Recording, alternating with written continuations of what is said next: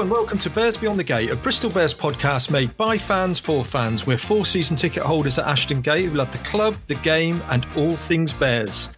In this week's show, we discuss the New Year's Day win against Newcastle Falcons. With the enforced absence of 6 front row players due to COVID-19, a major achievement to bag the 29-17 win and all 5 points.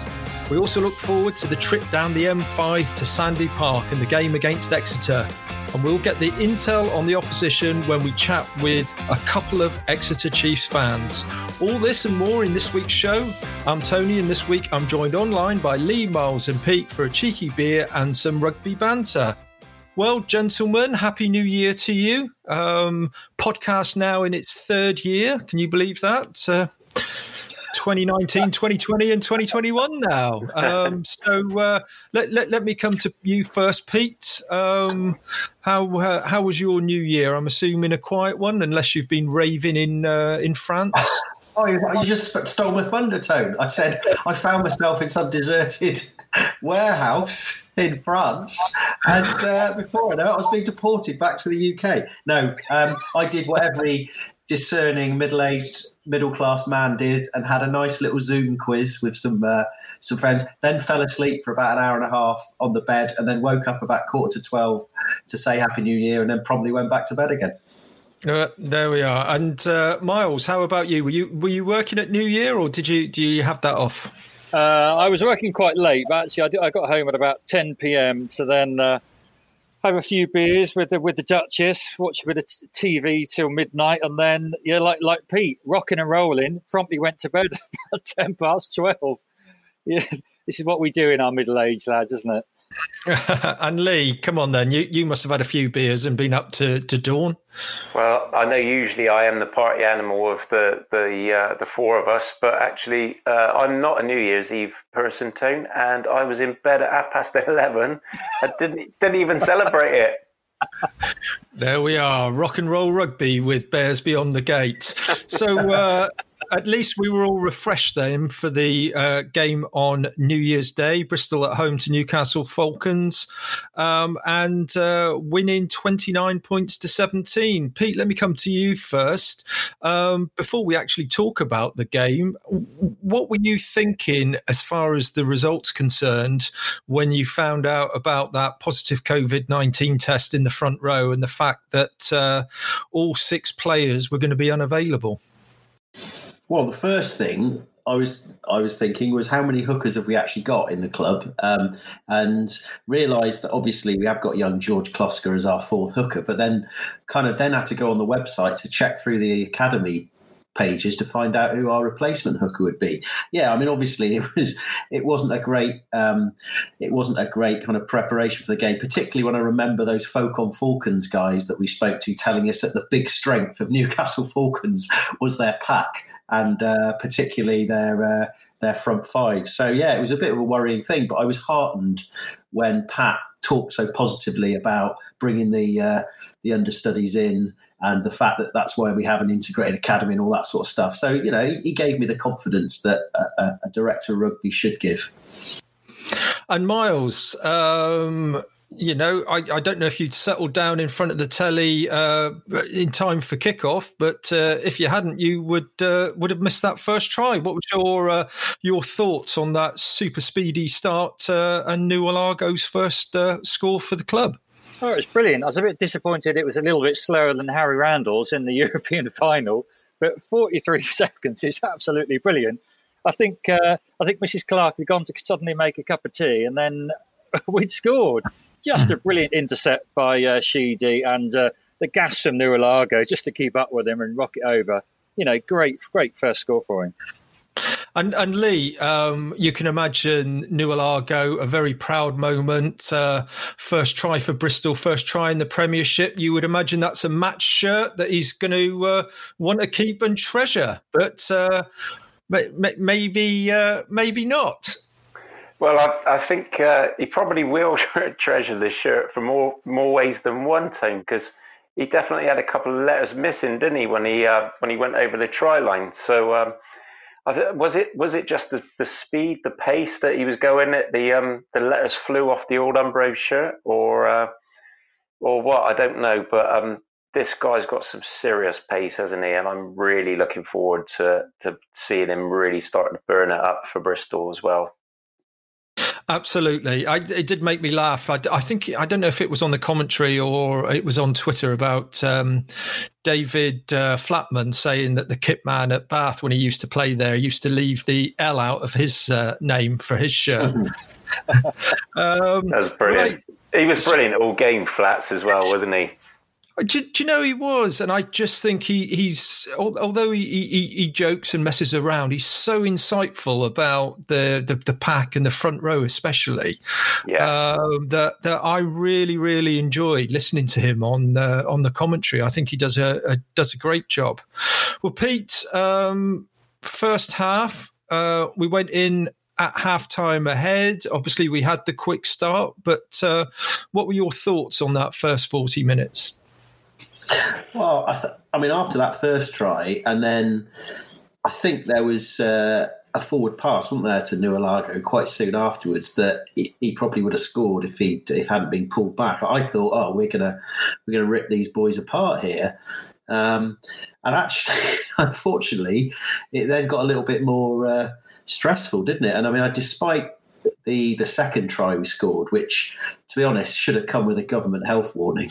It was so filthy, that pickup from Charles Piutau. You know, we were under the cosh, and I think Newcastle will be disappointed that they went in 14-10 down at half time. Although, let's be honest, I mean, that was because we defended very well as well. So although their fans would probably say they didn't take their chances, I think we would say that, you know, we did what we've been doing a lot of recently, which is really, really defending our line. But obviously, I think at half time, like most fans, I was hoping that we were going to have a second half bounce like we did against Harlequins, and consequently that did happen. And Miles, you know, one of the things we've been talking about and have been very proud of the way Bristol have played is their attacking maul and as well the defensive maul. But Newcastle really showed us up in that first half, didn't they? There was a couple of times they drove 20 metres or so against Bristol. Were you worried at that point? Yeah, I mean, they were trying to play the Bristol game, weren't they? You know, we've been so used to our driving maul driving literally from our 22 up to the halfway line, which we can't quite understand at some point. But Newcastle were just sort of pushing us back for huge parts of the game. And I totally agree with Pete. I mean, I felt at 30 minutes, especially when Atwood got the yellow card, that half-time could not come soon enough. Really, really worried about our sort of front five. But, you know, we turned it around. I mean, our driving maul was okay, but again, it wasn't firing on all cylinders. But yeah, slightly worrying first half. But, you know, we'll chat about the second half in a bit.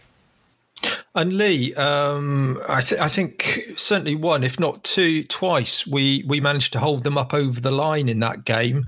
Again, showing how defensively organised we are.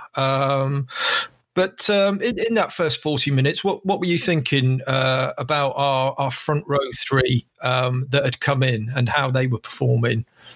Well, I mean, I thought that we let Newcastle have their game. I think that was the first mistake we made. I think we didn't stamp enough of our authority on it. But, I mean, I don't know what else we really could have expected, considering the circumstances, a brand new front row, a 21-year-old debutant. And I thought that actually the defensive side of the game, we were absolutely fantastic. And like Pete had said, we knew what Falcons were going to do. That's their game plan. It did make me laugh though, because I think Peter McCabe was blowing like Moby Dick after about 20 minutes, and I was thinking to myself, is he going to even be able to get into the tunnel at half time? But the boys put in a massive shift, and I don't think they. I mean, I know Pat has, you know, given them massive credit, but I don't think they got enough credit really in terms of stepping up and matching the Falcons. I know we did get driven back at those times, but generally over the first 40 minutes, I think we were absolutely brilliant defensively. I think there was some good defence, but I think we were on the rack against their forward pack. Pete, let me come to you. Obviously, Pat gave another half-time talk. I think he spoke after the game about not being happy about the way that people were executing the kind of plan and the Bears way. And then he made the changes, and possibly the most significant one was Kyle Sinckler coming on. Do you think that's possibly the best we've seen Sinckler in a Bristol shirt? Yeah, definitely. And I also think, credit to Jake Armstrong, he probably only had a half in him as well. And I'm sure that was a pre-planned thing. Because, you said that George McCabe was blowing. But, Jake Armstrong was matching him pretty well. But, the boy kept going. And I'm sure he knew that he had to give it his all for 40 minutes. And Kyle came on. Yeah, and as you mentioned with David Flatman, he was very insightful for the things that Sinckler did when he came on. And, I'm pleased, actually, because it's kind of reminded us as fans the value of Kyle Sinckler to us. And I think it's taken a bit of time for us to understand that. And I think, ironically, this situation has amplified how good he really is. And I'm sure it gave him a lot of confidence about his position in the team and so on. But I feel a bit sorry for him because he was supposed to be on holiday, wasn't he? And he obviously got you can imagine him, he's got his mobile on, he'd see it's Pat Lam ringing, and he's like, oh, what do I do? Do I answer it? Do I not? Although, to be fair, I don't know where he would have been on holiday, considering that London was in Tier 4. But yeah, what a great second half performance from Kyle. And Lee, you wanted to make a comment. I was just going to say, just on the back of what Pete's just said then, I just wonder actually if Kyle had spent a bit of time maybe at home or saw his mum, family, whether that did make an impact. So mentally he was actually, I know we did pull him off the holiday shift, but mentally he might have been more happier and settled coming into that game than he has been previously with not seeing any of his family. I just wonder.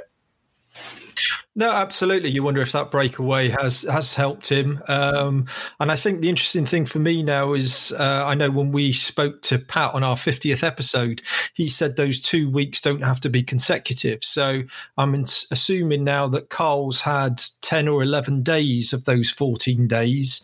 So hopefully to fit the remaining 3 days in somewhere isn't going to cause too much disruption to the team.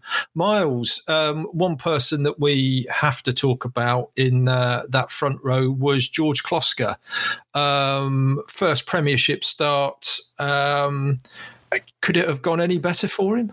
I guess not. The commentators are extremely complimentary of him, and so was Pat and all the fans. And fair play for such a young man to step up like that was just fantastic.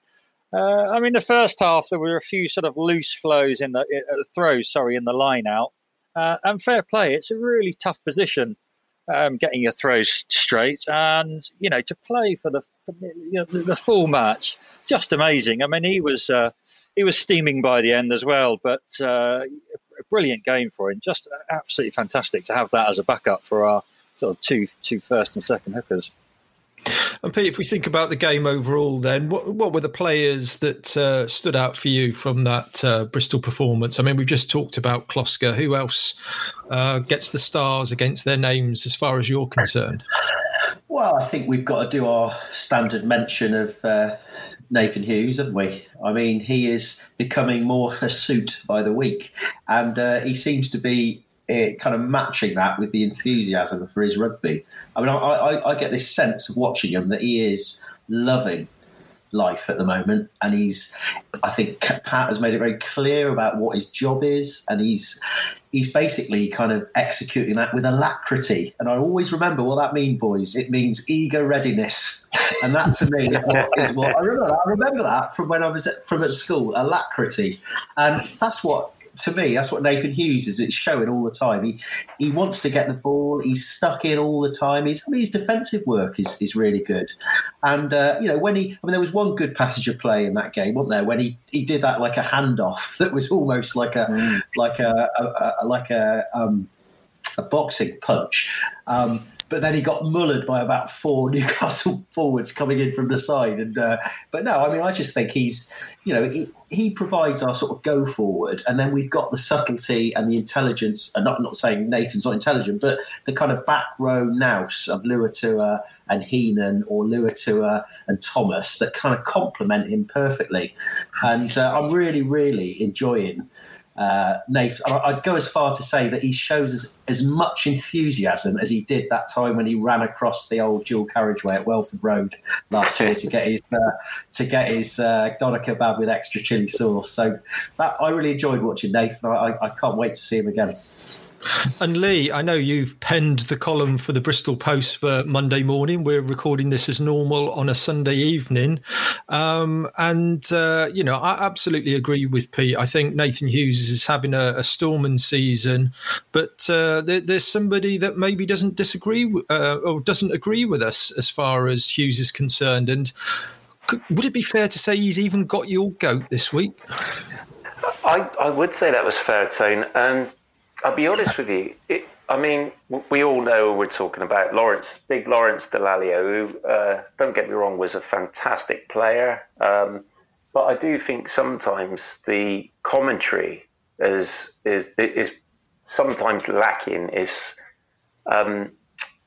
In particular, the kind of niggling away at Hughes for weeks and weeks that we've been listening to. And yeah, I mean, he basically wrote the column for me this week, because I just feel that Nathan Hughes has been immense for us this season. And if Lawrence can slate him for playing that well, then I just don't really know where he's coming from. So, this week, good old Lawrence is written a column for me, basically. But it's worth a read anyway tomorrow, I would say, Tone. Have you passed it past the Bristol Post lawyers by any chance? Hopefully Tony has. Yeah, we took Lee's effing and jeffing out, so I think we should allegedly be okay for that. Miles, who stood out for you in the game? I think, actually, I was quite pleased to see Andy Uren start this weekend. Well, I know you boys are sort of grimacing at me, but my wife said, why on earth isn't Harry Randall playing for the whole match? And I said, Wendy, it's a squad-based sort of game. And if you don't give Uren time on the pitch, then he's not really going to step up when the need arises.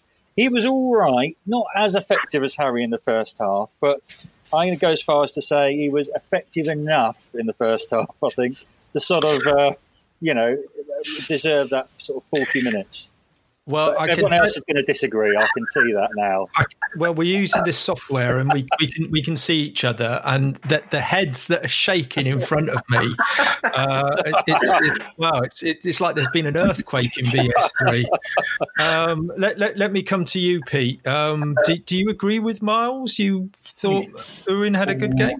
I can't. No, I'm sorry, Miles. I think that up to maybe the end of last season, we sort of said they're interchangeable. I think now the divide between the two is now quite wide, and I think he was noticeably better when he came on. He was quicker, he was sharper. But the things that we've said that Andy Uren was better at, like box kicking and stuff, I just felt Randall was just gone up a notch. And to be honest, I mean, I love Andy Uren. He's a local boy and he's brilliant, but I think he's got to be the understudy now. And I think we have to start with Harry Randall, and Uren has to come on. And if it's a squad game, as you say, but he's got to be ready to come on. And he's also got to be ready that if, say, Randall gets injured, he's ready. But he's not, to me, I don't think he's a starter anymore. And I don't like saying it, but I feel that Harry, you don't need to rest Harry Randall. He's a young lad. He's got to start every game. No, I agree. I actually made a note as well. I think there was a magnificent box kick on about 73 minutes. Yeah. And I think that's one of the areas of his game that he wasn't so hot on last season, but he must have put a tremendous amount of work in, because I think his box kicking now is really up there. And I think there were articles, weren't there, at the weekend in the papers, will he choose England? Will he choose Wales? But it was good to see that he says he feels he's English and he's got English parents. Lee, you wanted to say something. I just wanted to, I completely agree with you and Pete on that. I don't know where Miles is coming from, but I would say, I think... We took advice from his missus, didn't he? Exactly. I was under the thumb of Mrs. Clark. But this is what I was just going to add. I'm just wondering whether the more insightful rugby questions are actually coming from the Duchess rather than the Duke nowadays. Yeah. And That could well be the case. That could well be the case. Just some names I wanted to mention. I thought Dave Atwood was his abrasive best. I know he got the yellow card, but I thought he did a lot of good work there. Nice to see Fitz Harding come on. Again, I think he came from Durham, was spotted at Durham University. So for him to have that opportunity. But, we've already talked about Carl Sinclair and Harry Randall. To me, they really changed the game for Bristol in the second half. But how nice was it to see the Wizard of Oz gracing the touchline at Ashton Gate again? By the way, those shorts were pretty tight. Did anyone see that? That's not part of his game I was noticing, mate. It reminded me a little bit of Pete in the budgie smuggling days. You mean the whole physique, the whole package? Thanks, Lee. I appreciate that. I definitely think that took a couple of yards out of Luke's stride when he got in full stride. I think he was only probably 3/4, if I'm honest. It looked very tight. Well, there we are. So some interesting statistics on the game. Bristol had 36% possession, 28% territory. We had to make 126 tackles to their 71. So again, we've talked about this before. The stats can sometimes be misleading because it's what you do with that territory and possession that counts. And certainly when we were in the danger zone, we were converting and scoring the points where Newcastle didn't. Pete, I think you want to make?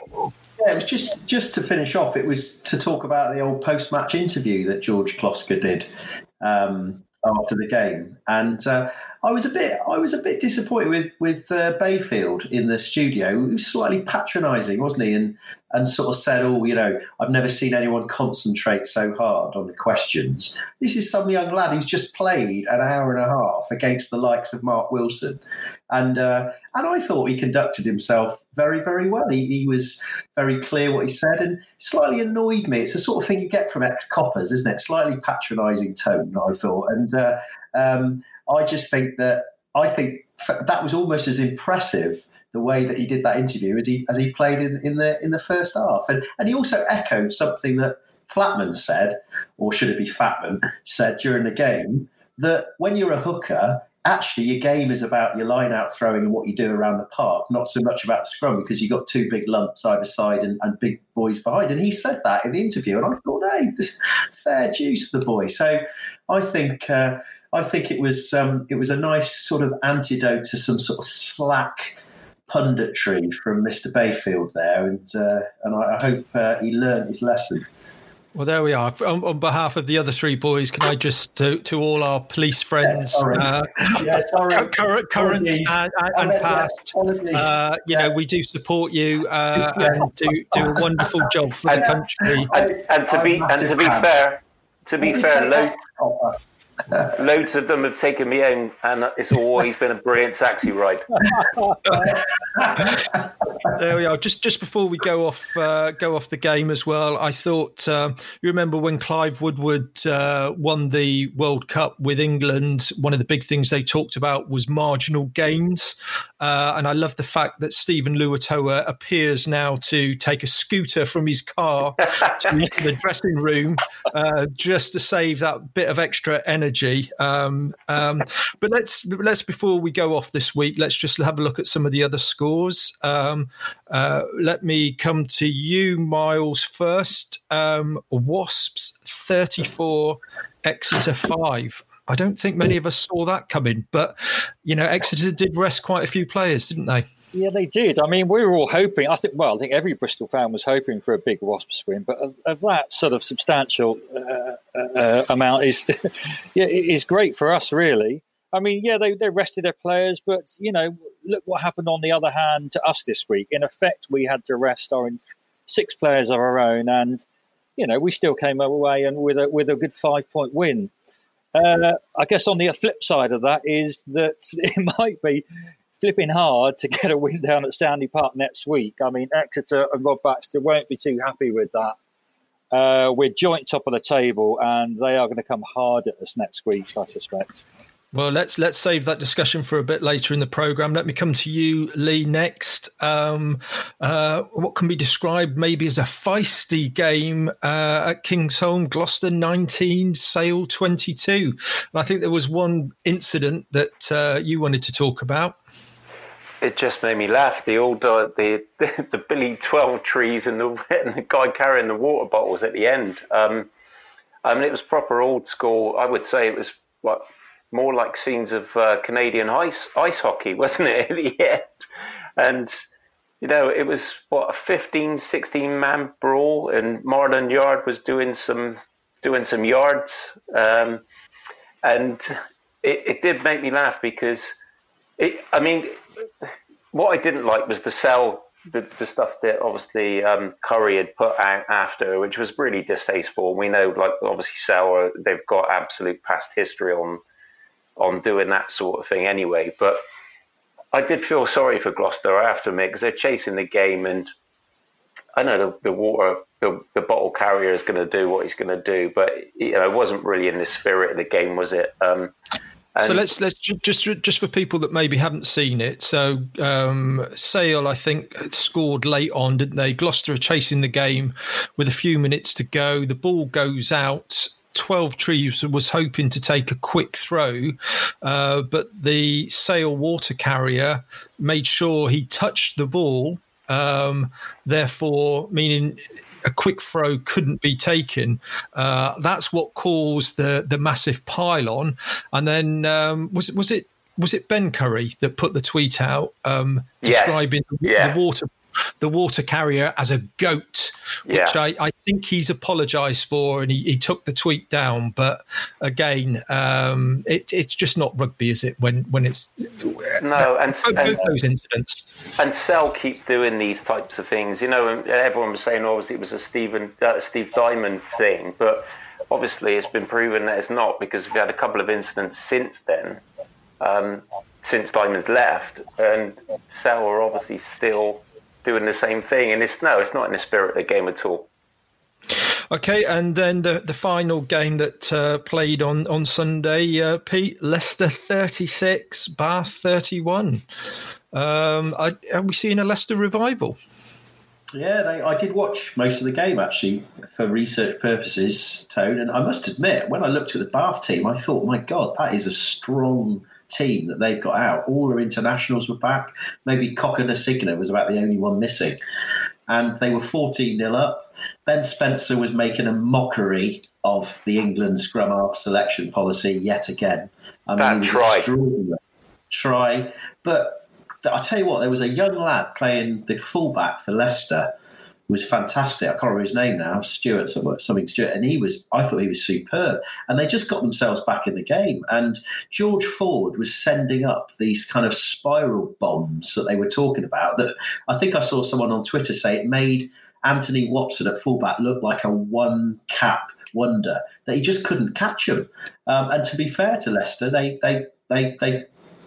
powered over at the end, and it was I think it was a really good performance. And yeah, it was. I mean, I think it's important to. They had some mad number 8 as well that they got this season. We've got to be careful when he comes to Blooming Ashton Gate. Visa, I think he was called. He was an absolute beast, like mobile beast. So yeah, fair dues to Leicester. And we need Leicester to be good. Come on, let's face it. I mean, we need every team to be good, because we need good games like that. And that was a great game of rugby. So fair dues to the Tigers. Okay, well, that's round 5 done and dusted. Obviously, we had the cancelled games between Worcester and Quins. Worcester getting the 4 points, Quins 2 on that one. And then London Irish at home to Saints. That was also cancelled. Saints getting the 4 points and Irish 2 points. So that's left the table. Exeter 20 points on top by points scored. Bristol there with 20, then Newcastle 16, Sale 15, and Wasps 14.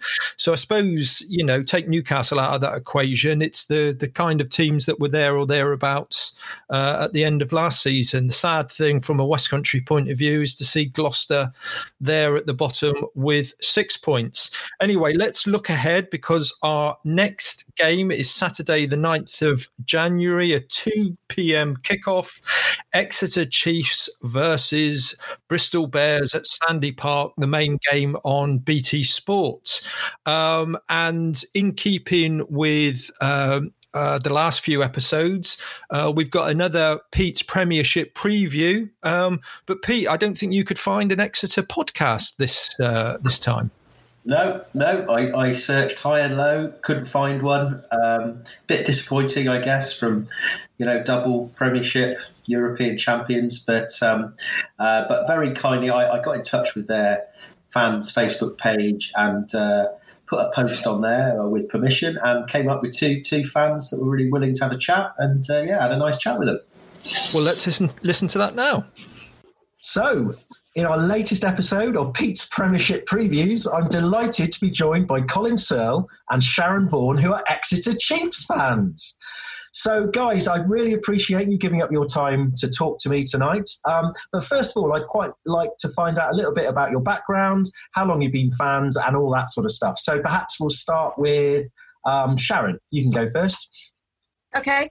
Well, I've been a fan probably since about 2009. My son played rugby for Cullompton Rugby Club in Mid Devon, and obviously there was a connection there with Ben Moon. And yeah, I've just sort of followed the Chiefs-ish since then. Obviously become much more of a fan as time's gone on. And I do remember them beating Bristol that night, which was obviously a massive turning point for Chiefs. And obviously I worked at the Cullompton Rugby Club as well for a while, behind the bar, known as the Smiley Barmaid. And Ben Moon, Harry Williams and Will Chudley used to come out and train the first team at Cullompton. So there was obviously a bit of a connection there with Chiefs as well. Thanks very much. And what about you, Colin? Tell us about your background. Well, at the time, I spent a lot of time in the Air Force and frequented many a rugby club around the different stations. But at the time, I was down at RAF St Morgan, and Cornish Pirates started playing at Truro rather than down at in Penzance, and saw Exeter Chiefs around about 2005, 2004-ish. They came down to play the Pirates. So that's the first time I ever saw Exeter play. And then because I'm a Devonshire boy, I started following them a little bit more closely. We went to watch them play an EDF Cup at Twickenham, which was around about 2005, which was the opening game to the Premiership final, or whatever league it was back then. And then from around 2012, I was able to go to more and more games at Exeter. I moved back down to Devon in 2006. But then we started following them a lot more regularly. But for me, because I was working every weekend up until 2012, I wasn't a regular at Sandy Park until around that time, but always managed to go to whatever games were available and followed them through then. So, yeah, long journey. So that's great to hear, guys.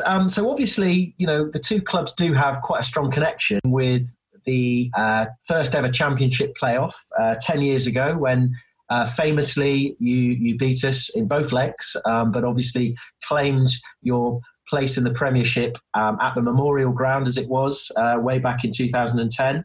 And obviously it's taken us a bit of time to get up into the Premiership, but since then, we have played you a number of times, and most of the games, to be honest, have been relatively close, albeit you winning most of them. So I'm quite interested to find out from both of you what you feel about Bristol as a club, as a competitor. So maybe I'll come to you first, Colin. Yeah, I mean, it's always nice to have local derbies. I mean, traditionally, our time during the Premiership, our local derby was always the Bath games, and they used to be our nemesis until we started beating them regularly. But now having Bristol in the Premiership, it gives us a second local derby. And they've always been really, really tough physical games. At the moment, we're winning most of the games we've played against you, but there's not really been more than a score between the two teams. Both have heavy packs, big packs, tend to go at it hammer and tongs, and then they try and get it out to the wide channels. And even I remember there's two games specifically, one at Sandy Park, which was the game that Bristol won, where you got it at the death, using an Exeter Chiefs tactic, which is our driving maul. In the last few seconds of the game, you managed to go over. Congratulations to you. I think you said there, Pete, that it was 2018. We did exactly the same to you guys at Ashton Gate, and ended up being a penalty try given by the referee. We all thought it was a penalty try, but the Bristol fans around us thought it wasn't. But at the end of the day, referee blew the whistle. We won. Happy days. Yeah.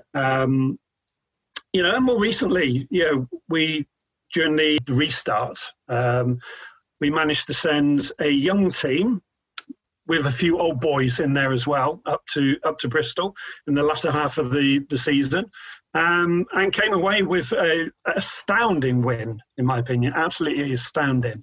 One of my better memories of that was having the old boy Phil Dolman at playing centre opposite Semi Radradra, and Dolly managed to sidestep him, made him stand still, turned on his heels, and scored a try.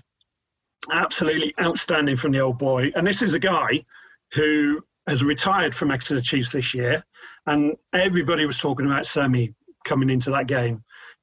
Outstanding player, but he was beaten by the old boy on the day. Thanks for reminding us about that one.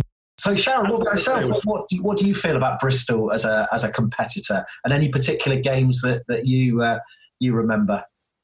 Well, I mean, the main ones obviously are the ones where we went up into the Championship. That was the Premiership, so that was great. But the one where we lost at Sandy Park, that was just horrendous.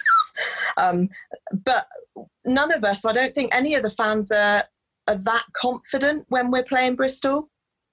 Because not more recently anyway, in the last sort of 2 seasons, because you've got the good players, you've got you are playing well, and you've got a lot of money behind you.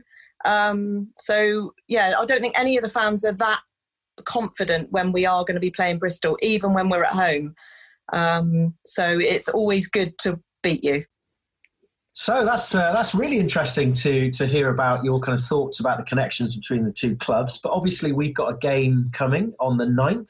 So I would be really interested to find out how you think the game's going to pan out. And if you're really brave, give me some sort of score prediction. So I'll come to you first, Sharon. Okay. I think it's going to be really tight. And I'm hoping for a win. I think we're going to win. It's my birthday. They've got to win. And it'll be 21-19. What about yourself, Colin? How do you think it's going to go? I agree. I think it's going to be a tight game, but these games against us two are always tight. I don't think there's going to be any fans at this one with the latest lockdown decisions. So, fans aren't really going to come in as the 16th man on field. So it could be all down to who wants it more. And I think it's going to be a very forwards-dominated game. I think both of those packs are just going to go at it, and it will be whoever picks up the most penalties against them. I think that will be the key. If you can stay penalty free, I think you'll come out on top. Score prediction? Score prediction. I've 27-23 to Exeter. Interesting. I think it's going to be a high-scoring game. Yeah, I think there's going to be a lot of tries scored. I do think that Exeter will come out the better. Well, the stats are with you. You're both right. I think the same. I think it'll be a close game, but obviously I think it'll be a close game the other way. It'll be another Sandy Park special. That's what I reckon it'll be. Last minute, line out to the back, rolling ball, job done. Hopefully not. Well, there we are, Pete. Again, I think it's really nice, this section of the show, just to get that view from the opposition. Your thoughts then? I think both just about went for the Exeter win. One was more confident than the other. Anything that you've taken from that interview? Yeah, I mean, again, very knowledgeable fans. It's nice to have a bit of banter with the opposition, which we're not getting much of at the moment. I mean, the interesting thing that came out of it was that I asked them, or I tried to explore what they thought about Bristol as a club, as a kind of local rival, and they're scared of us. They worry about playing Bristol, even though they've generally won. I think they've won 5 out of the 6 Premiership games we've played in the last time since we've been up. They've always been close. So they know it's not an easy game, and I think they value us as a real local rivals. Now, I've got to say one thing, that the lady Sharon that I spoke to, she happened to be in some sort of shepherd's hut in the middle of Dorset, and you'll never guess what, Tone, there was a hot tub in the hut. And I was, given our kind of what we had last week, I was tempted to ask her to get in the hot tub to do the interview, but I felt I hadn't really got to know her. But maybe when we do the return interview. So, Pete, just to clarify, you wanted her to strip off and go into a hot tub so you could have a Zoom video call with her. Is that what you're saying? I was just suggesting that she should follow what everyone else who listens to our podcast does, apparently. Oh, okay, right. Lee, you've got a point you'd like to make. No, it was just a very quick point. Obviously, Columpton Rugby Club was mentioned, wasn't it, Pete, in the interview? And I just wanted to give a little shout out to little Patrick, who's my best mate Paddy's boy. That's his club. So they're lovely people down there as well. They invited me down to watch a European game, if you remember last season, against La Rochelle. I got absolutely slated at the time for being at Sandy Park, if I remember rightly. But it's a brilliantly run club, and I just wanted to give them a little shout out. Yeah. No, a good hotbed of rugby down there in Devon, and it's a shame they haven't got a podcast, Exeter. But then, with it being Devon, the internet's only just arrived, and they're probably still unwrapping and looking in the instructions for their Sony Walkmans that they got for Christmas. But We'll move on and talk about who we think will play and how Pat will approach this game. Miles, let me come to you. First of all, because you're the medical expert, so let's ask this question to you. We've got the 6 front rowers out. One was tested positive COVID-19. The other 5 self-isolating as a precaution for 10 days. Do you think that at least the 5 are going to be available to be picked for the game at Sandy Park? Well, you would hope so, because we were chatting about this before coming on air, weren't we? In theory, the 10 days should have passed, but we were unsure who was tested positive. And if it's only one person, I think we'll be all right. I mean, boys, we need a strong pack to come back against Exeter Chiefs. And does Kyle get his sort of a little extra rest period that he was drawn back from? But I'm not entirely sure, really. I mean, we did fantastically well at the weekend. The fact that we supposedly couldn't train until Tuesday after the testing went ahead. Even with my expertise, medical knowledge, I'm just unsure who on earth is going to play against Chiefs on Saturday. But hopefully it's going to be the likes of Afoa, Big Jan Thomas and Byrne back. Jakey. Sorry, and Jakey back. And Pete, let me come to you next. Hopefully we are going to see some changes in the front row. Some of those people higher up the pecking order coming in. But what other changes do you think we're likely to see in the team? It's hard to say. Well, I think Miles will clearly disagree, but I'd like to think that Harry Randall will start. The Sheedy Randall axis is got to be a starter. I think Piers O'Connor will stay. To be honest, unless I think we'll have SAS, as I call them now, Semi and Siva will start, because I feel that there's more to come from those two in attack, and I think the big question perhaps is what's going to happen on the wing. We've had young Ioan Lloyd doing very well. Maybe Pat will give him a little rest because he is only 19, and maybe Luke will start or Alapati. So it's difficult, but I don't see huge changes, to be honest, apart from the front row. That's interesting. I'll hold my peace for a moment. Let me come to Lee. Lee, what do you think? And as well as who might play, how is Pat going to approach this game? How important is this game against Exeter for the Bears' season? I think this one is important. I think it's important for both sides. I think that's why Chiefs rested players for this weekend. And for me, what I wanted to say is I strongly think that our second row, because we still don't know about Chris Bowie yet, do we? We still haven't heard any news that he was close to coming back a couple of weeks ago, but still nothing. But I have a strong suspicion that Dave Atwood's had a couple of really strong, tough games, hasn't he, recently? I wonder if we might have a second row of Ed Holmes, ex-Chiefs, and always does well against them, and maybe Joycey, second row. Just my opinion. I don't know what you guys think, but... Well, I mean, some of the things for me that I was a little bit surprised you didn't pick up on was I think Ben Earl has had his 2 weeks rest period, and I would see Ben Earl coming back. Obviously, Dan Thomas was given a week off. Siali Piatau was given a week off. And, I would expect to see Siali come back into the team. Now, whether that means Piers O'Connor is going to move onto the wing, I think Ranrandra and Nualago, I'd expect them to start again. So, probably someone's going to drop out because, again, I don't think you're going to drop Charles Piatau after one game. Are we sure that Siali was not injured? Because I thought he came off that last game with a bit of a when he got carded.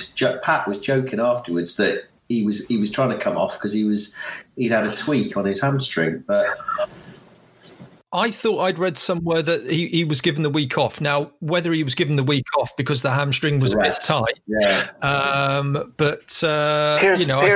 Piers O'Connor for me at the moment is undroppable. I think he's been brilliant. So, would you have him in the team over Siali Piatau if Piatau is fit inside centre?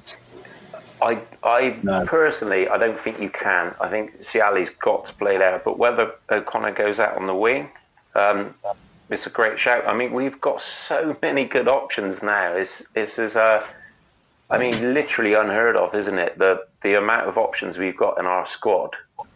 We could field probably, if we all picked a first choice 15, we'd all have different selections, possibly. Well, I certainly think now we have got, you just look at that back line and, we haven't talked about Luke Morahan, is he going to sit on the bench for another week? But, who do you drop? Max Maley. I thought I said we were just going to drop Lloyd and put Morahan. No, but that's what I mean.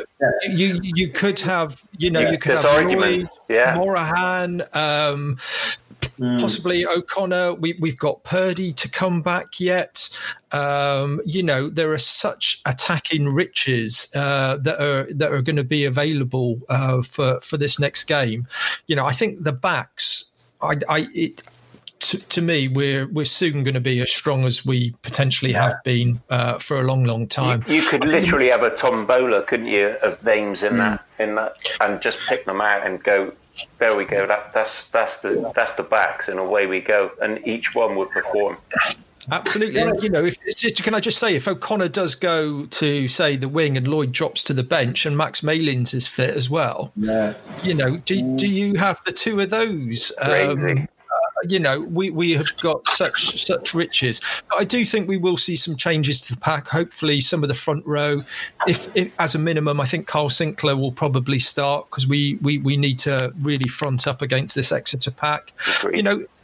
George Kloska, after that performance, if he has to play at hooker again, I wouldn't be worried. 19 tackles this week. So, and a try. 8 line-outs won. Despite Miles saying he wasn't throwing the best. Despite he have a good game, to take him down to Sandy Park, it's maybe a little step too far this early in his career. Miles, it's not like an academy hooker to come on and throw a really good line out of Sandy Park, is it? No, I mean, exactly. Not like Capon could ever do that. No. We've got Ben Earl coming back. He's had 2 weeks off. Is he going to start? Are we going to see Dan Thomas maybe on the bench? It's nice. We're starting to have these selection headaches, but fingers crossed we can get some of the front row boys back just to make sure we have got a bit more strength on the bench. Yeah. Pete, you wanted to make a comment. A real quick shout out for something Lee mentioned, but for Joe Joyce. I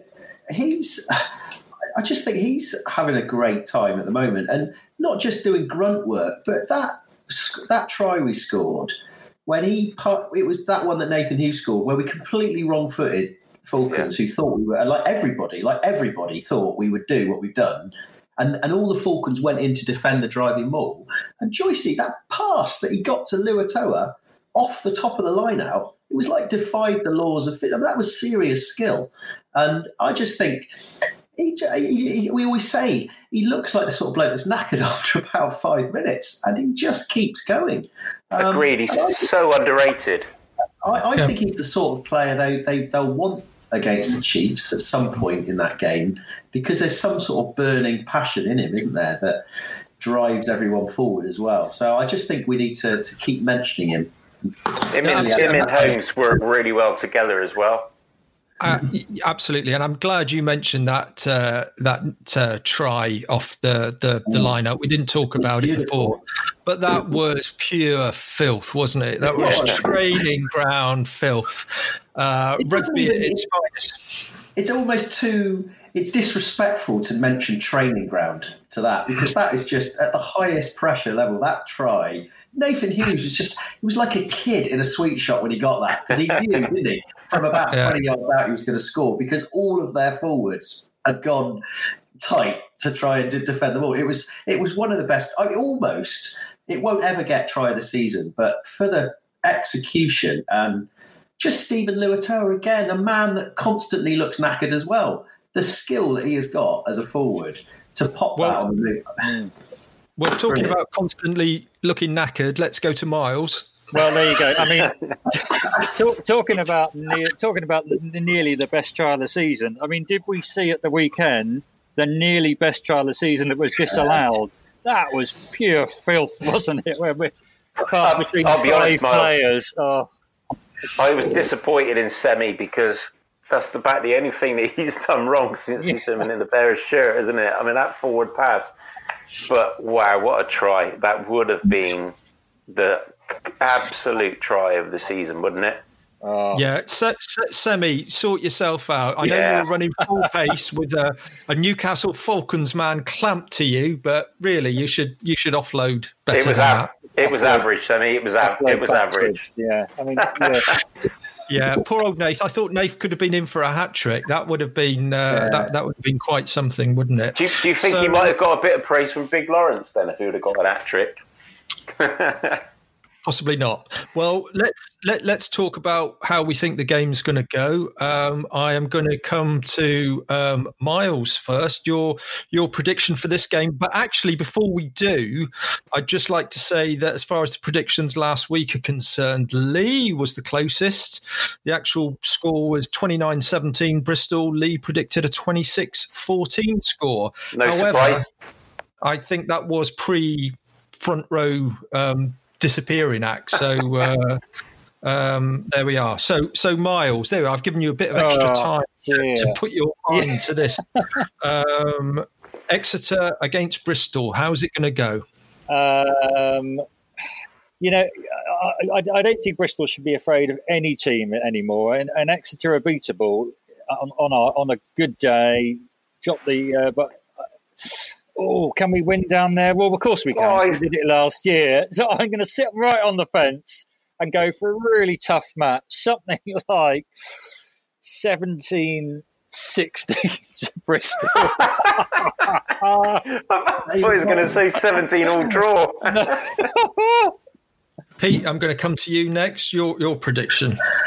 To be fair, for once, I actually agree with Miles. I think he's nailed that a little bit. I think it will come down to penalty count. I mean, I think we're going to have to tighten up in certain areas, but we've got absolutely nothing to fear. I mean, we're in a better shape, I think, now than when we went last time. So, and if you remember, I mean, we were dead and buried in that game, really, for the first 3 quarters of it. So I think we'll. But I think I worry. I tell you what I worry about. I worry about the front row. I worry about Cowan Dickey and their front row. And I just think, even though our front row is really solid and hopefully they'll, COVID free, that could be where it all matters in that game. So I'm going to go for a Bristol win again, but it's going to be tight. I'm going to say 2016. Okay. Lee, what are your thoughts on this game? Obviously, Miles and Pete have faffed around for so long that I'd just better be quick. I think I think it will be tight, but I do think that both teams are going to really go for this because I think it's quite important, bragging rights. I'm going to go for 24-18 Bristol. Right. Okay.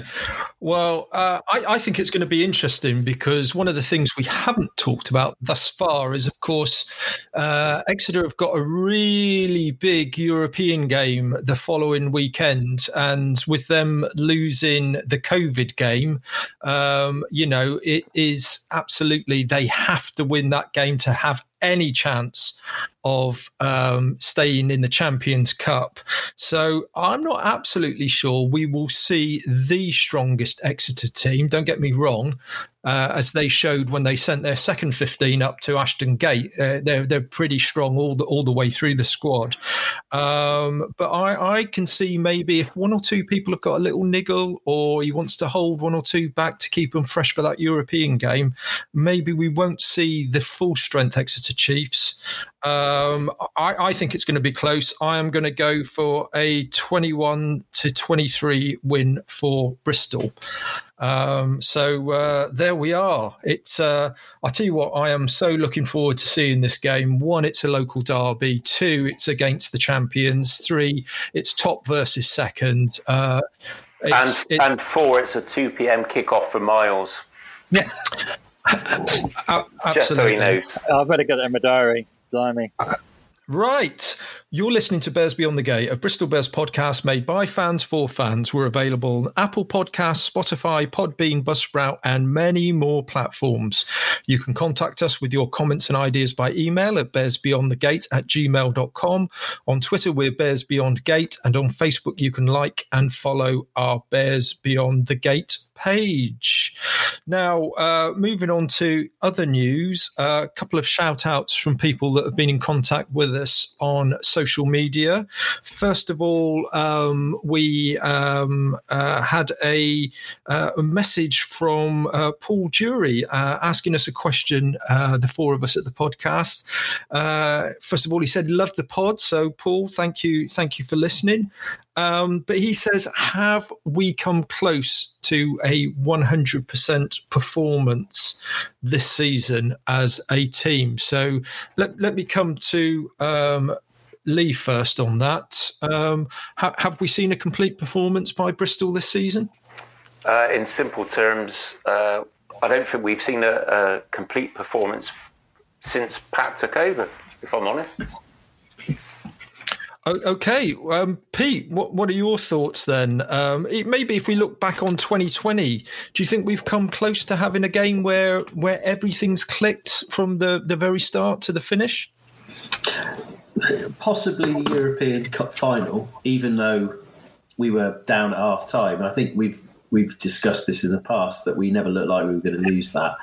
I don't know, it's difficult. I mean, you could argue that first game of the season against Wasps, that the one game we've lost in contextually was actually quite a good game, considering we had the team we had out and we pushed them all the way.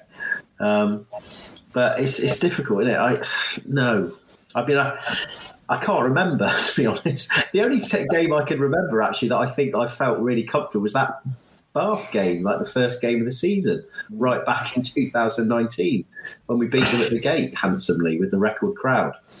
But Miles, sorry, go on, Pete. No, that's it. No, I don't know. No, Miles, what's your thoughts on that? Have we seen 100% this season, or in fact in the last 12 months? I agree with the boys. Not this season. I mean, I know we're not many games in, but there's been quite a few mistakes and second half turnarounds. But yeah, I mean, I agree with Pete. It's hard to sort of recollect some of the classic wins last season, like the Bath game. You could argue was 97.7%. And that's absolute drubbing we gave to, I think Saints, was it, sort of during COVID times, of 40 something to cut. But yeah, still a few errors. But what team gives 100% performance, really? It's a tough game. A few errors are going to be made. It's inevitable, but not quite yet. Lee, I think you've got something you want to add. Yeah, I mean, I just wanted to quantify that, what Miles had just said. I mean, I don't think there is such a thing as a complete game. I don't think it will ever happen, because obviously, like Pete had said, we have ebbs and flows in every game. But I just want to say, I think sometimes our game is based on explosiveness, isn't it?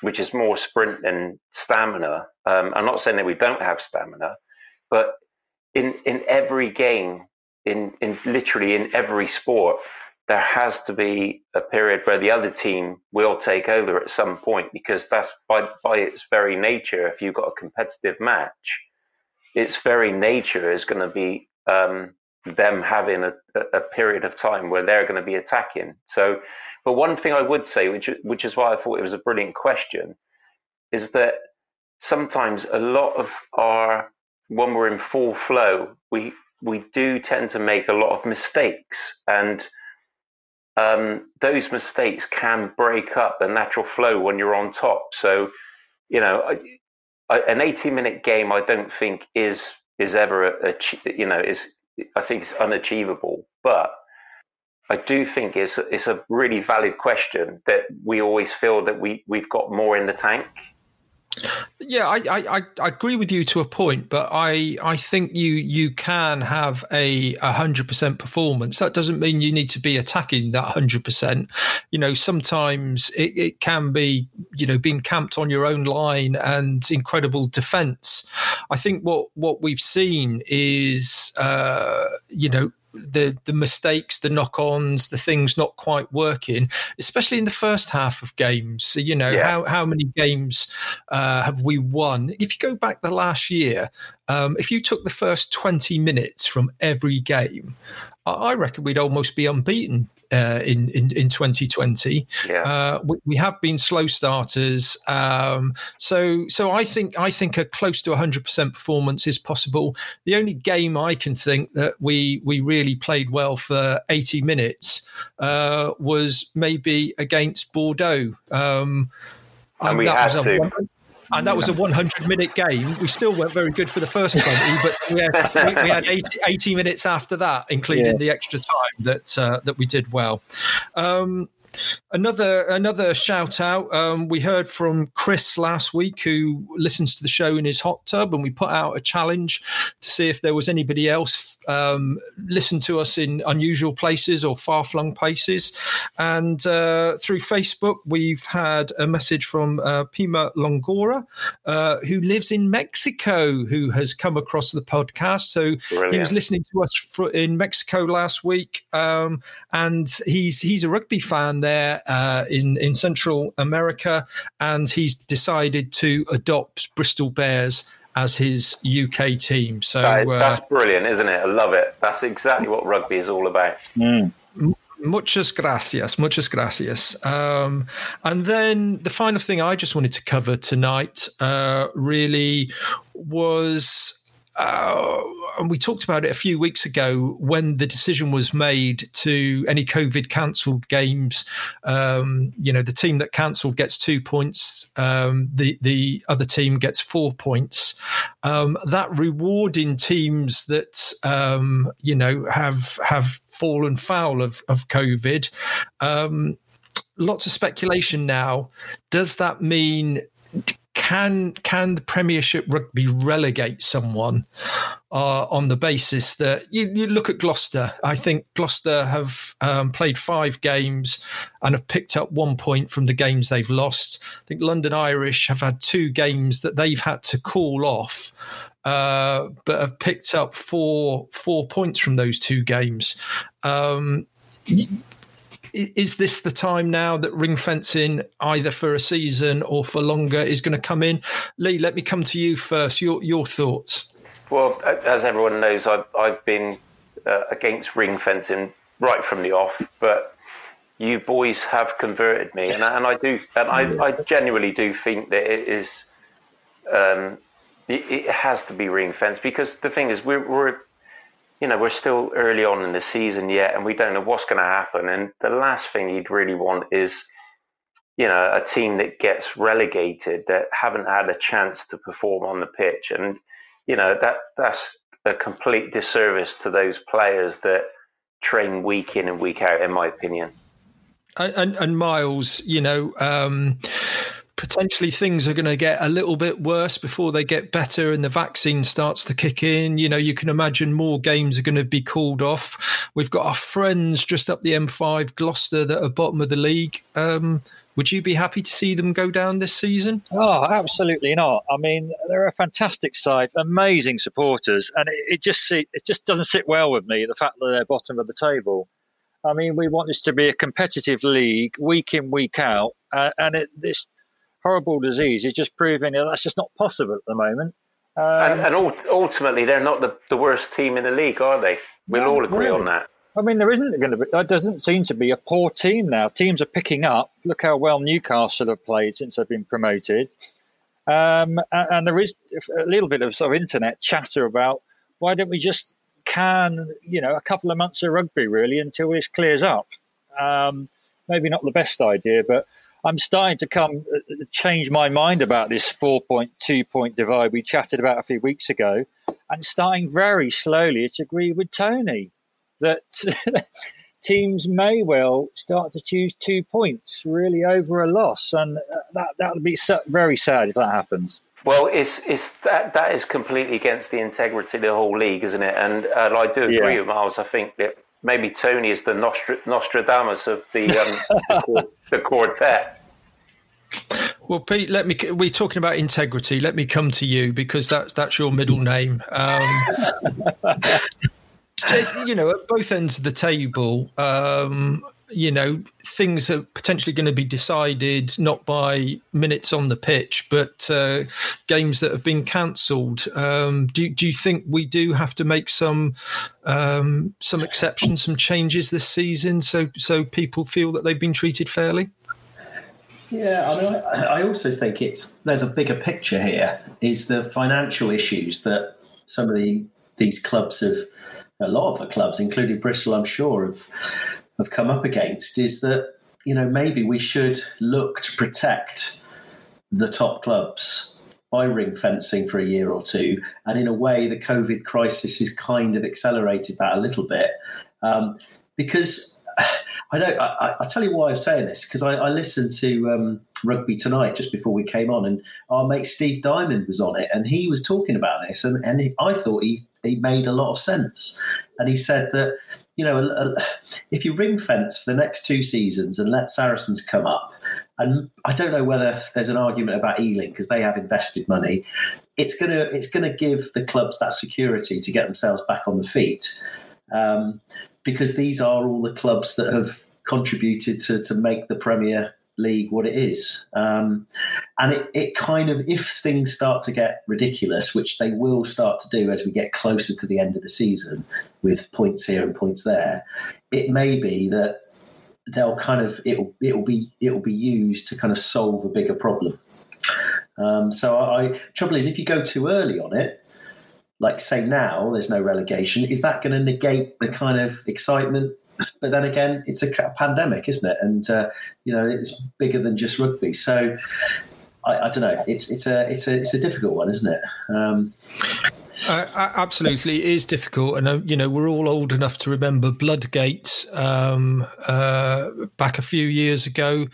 I would hate for any club to be in a position where somebody could have the virus, and that would be enough to call the game off and guarantee, either a top 6 or save them from potentially relegation. It's a difficult time for lots of people. I think we should be happy that rugby is still being played, and grateful that all the Premiership teams are still there and have survived. But yeah, I think what Steve Diamond says is the sensible thing. Top flight rugby needs a bit of stability, and if that means ring fencing for at least a couple of years, then maybe that's where we need to go. Well, chaps, thank you ever so much. That's it for this week's show. All you listeners, if you like what you've heard, please leave a review or rating on your podcast platform for Bears Beyond the Gate. Bristol Bears, we've won 4 league wins on the trot now. Let's hope we can make that 5 against the reigning English and European champions next weekend. Until then, goodbye, stay safe, and come on, Briz.